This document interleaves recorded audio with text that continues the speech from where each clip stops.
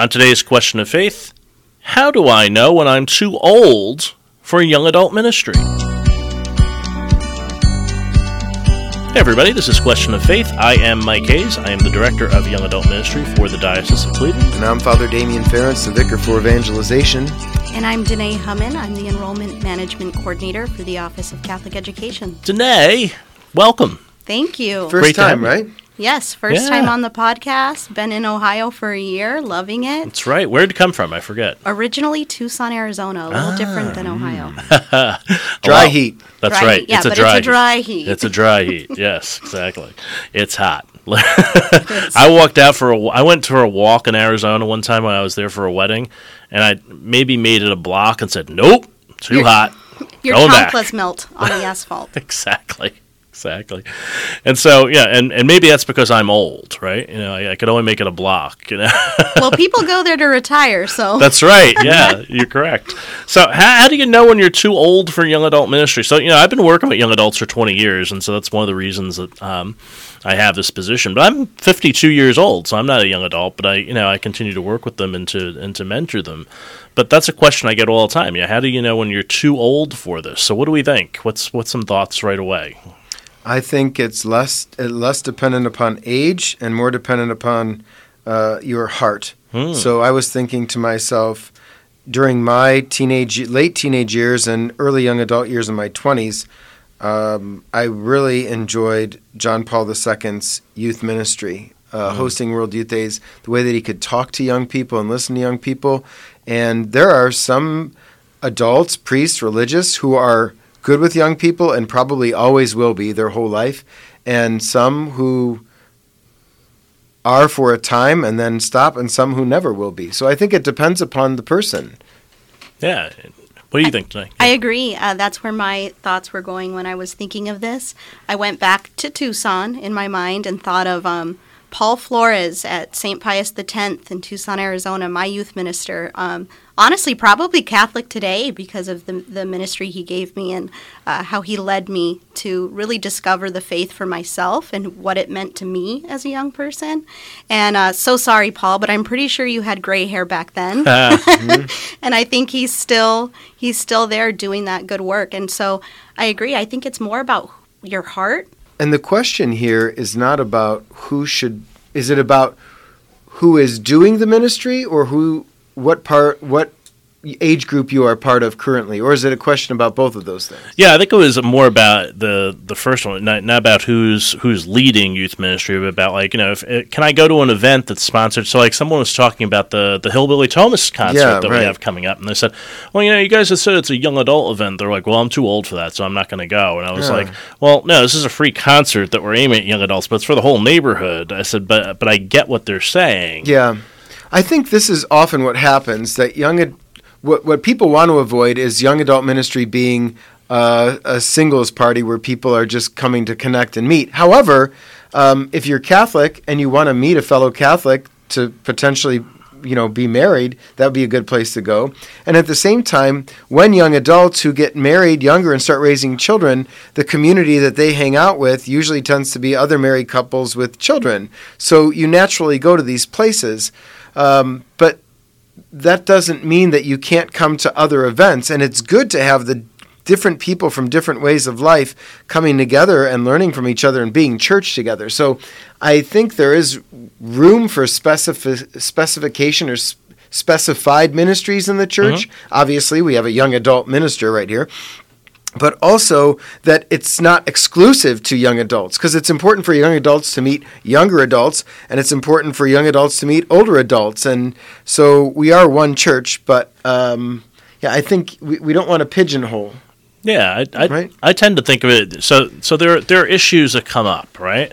So issues that come up sometimes that I've seen, and it sort of rings as sort of like false advertising. So like if you have an event that's for people in their 20s and 30s, right? And you advertise as that, and someone shows up who's 55 and who's just a member of the group, and I hate to say it this way, but it tends to be an older man who's looking for a young Catholic wife and shows up here, and that's just creepy, right? Yeah. And then no one wants to come back. So, he's here again, right? And so there needs to be some policing of that. So that's usually where I come in, right?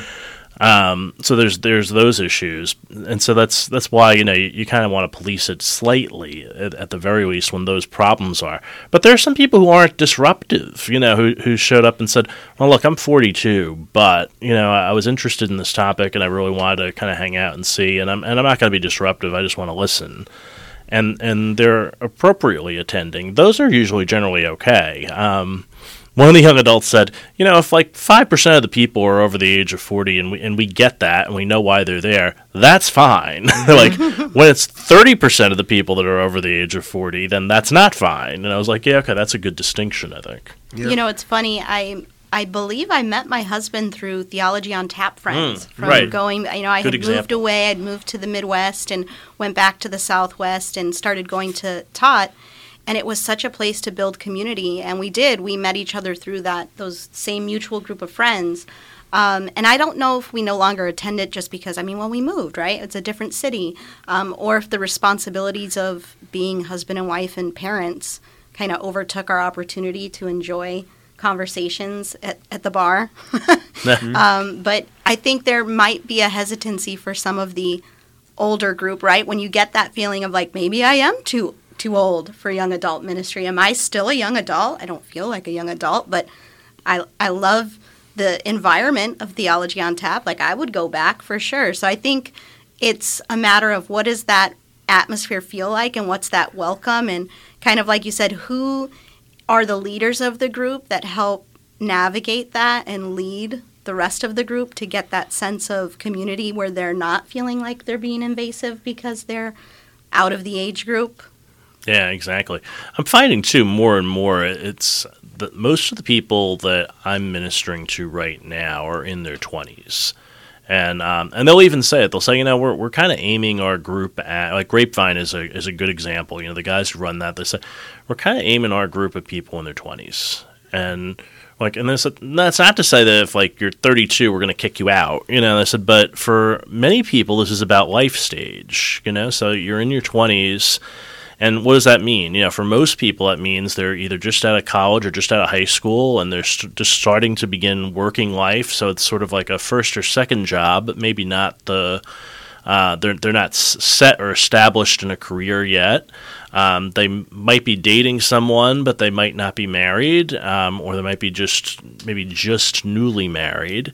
And so you have like people at different points of the thing. These are sort of people who are kind of just starting out in any of those areas. And then there are people who are a little more established, right? And then they don't feel like they fit in with those people that I just mentioned, that they're a little more along the way, and the other people feel the same way. Or like, well, those two are married over there and they have, 2 kids already and they're not where I am. And so it doesn't mean I can't relate to them. But it also means they're in a different place, and they kind of want to hang out with some people who are where they are right now, and that's what they're looking for. So sometimes, life stage can kind of, deal out the specificity that you were mentioning before, Father. So I think that might be, another thing to look at when we're talking about this. I think it's a question of the domestic church, right? When you're married, it's very clear what your domestic church is, and when you're home with your parents, it's very clear. But when you're in that in-between phase of being in college and not yet married, and we know the shifting demographics of our society, right? We're waiting to get married later. We're moving away from home at higher rates than we used to. So young adult ministry is so important in figuring out, well, what is my domestic church right now? Because it is so based on community, and that's why I think those groups are so important. And maybe why, in a sense, you quote-unquote graduate out, or I guess marry out of them sometimes. And this is a modern or postmodern or contemporary issue in a way that it wasn't in the medieval church or even, a couple hundred years ago, because you would stay at home with your family until it was time to enter into your vocation, whether that was priest or religious life, married life, or you went off to be an artist or a writer somewhere. You kind of had a clear idea of what was coming forward, and then you established something. So there's this in-between phase right now between high school or trade school or college, and when you enter into your secondary vocation, whatever that might look like. And that's the space, it seems, where both of you are saying that young adult ministry is most needed and most helpful to folks right now who don't have that other domestic church, whether it's where they came from or the new domestic church that they've begun. And when you don't have that domestic church at home, like if you're living alone or whatever, you're seeking companionship. You're seeking, you get lonely, right? You're living by yourself. You're like, oh man, especially if you've just moved to a new city and you're starting to learn to get to know people. And the church is a good way to kind of find those friends, find a new friend group or whatever. And people do this in other ways as well. But I found a lot of people are coming in saying, the gym is great. It's a great place to be. My neighborhood bar is great. It's a great place to be as well. But I kind of want to find a place where I could have like really serious conversation and where I know that there are people who want to talk about things at a deeper level than maybe they would at the neighborhood bar. Mm. And even a place where they can give back a little bit, where they could say, okay, is there a place here I could do some good service work and do that among my peers, so I get to know people who are interested in some of the things that I'm interested in, and we could do those things together. So I think that's what young adult ministry does best. And so that's so aging out, I guess, is the question. It's not so much aging out; it's about finding your place and then knowing when it's appropriate when the appropriate time is for that not to be your place anymore. Well, I'm no longer here, so I'm over here. So let me try to get some help and find the place that I need to be now that I'm married, now that I'm more firmly established in the career, now that I'm in a different place than I was when I was in my 20s, and it's apparent to me that I no longer have things in common with some of the younger people who are showing up at my young adult group. And we can help you find those places. Those are not hard to be. There are other ministries in your parish, other ministries in the diocese that you could take part in. Yeah, like many things in the life of the church, it takes self-awareness and prudence, right? So know where you are, who you are, and then where the Lord is calling you to go. Yeah, exactly. So one of the ways you can do this is you can go to a church, and Sagrada Corazon is one of those places that we're going to be doing 9 nights a night prayer at. Sacred Heart Chapel in Lorain County. Father Bill Thaden is the pastor there. It's got a wonderful community. 9 nights will be there in Spanish, all 9 nights, so that's going to be pretty exciting. I haven't been out there probably in about 20 years, but I was with him in El Salvador in 1999 when he was a missionary priest down there. So he's a good man, good friend. He's actually training to be a spiritual director currently, in addition to being pastor, yeah. Well, I'll have a lot to talk to him. I'm a trained spiritual director, and I've been to El Salvador. I'm going to sit down and talk with him now. This is great. Bueno. Maybe even in Spanish. I'm excited to join you guys. That sounds like fun. Yeah. Do you speak Spanish today? I do. Oh, you do. I hablo un poquito español, but... I can kind of get by. Yo hablo español cada día en Tucson, pero aquí, not very much. Yeah. Yeah, exactly. So anyway, that's our church is done, and then the scripture for this week, the Good Samaritan story is this week. Who is my neighbor? That's a good question for young adults. That's a good way to kind of decide whether you're too old for young adult ministry, I think, too. Is like, well, who's my neighbor? Is this person a lot like me, or are they not like me? I'm still called to these people to be friendly with them and everything else, but maybe I'm not exactly where they are. So maybe I should move down the block a little bit and see who else is there for me to encounter.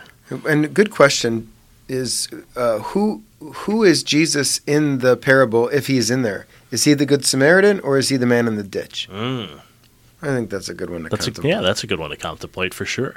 And as you're searching for, is this the right place for me?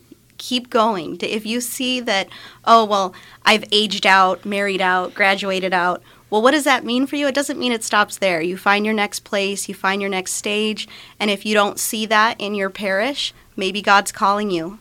Right? So reach out and see what you can do to start those new groups in your parish and to learn about the ones we're already doing here. Yeah. Sometimes God takes you one chapter. It's time to close that one and open a new one. Yeah. So Danae Hutton, thanks for joining us here on Question of Faith this week. We'll see you again next time. Thank you. Ciao. All that and more on Question of Faith.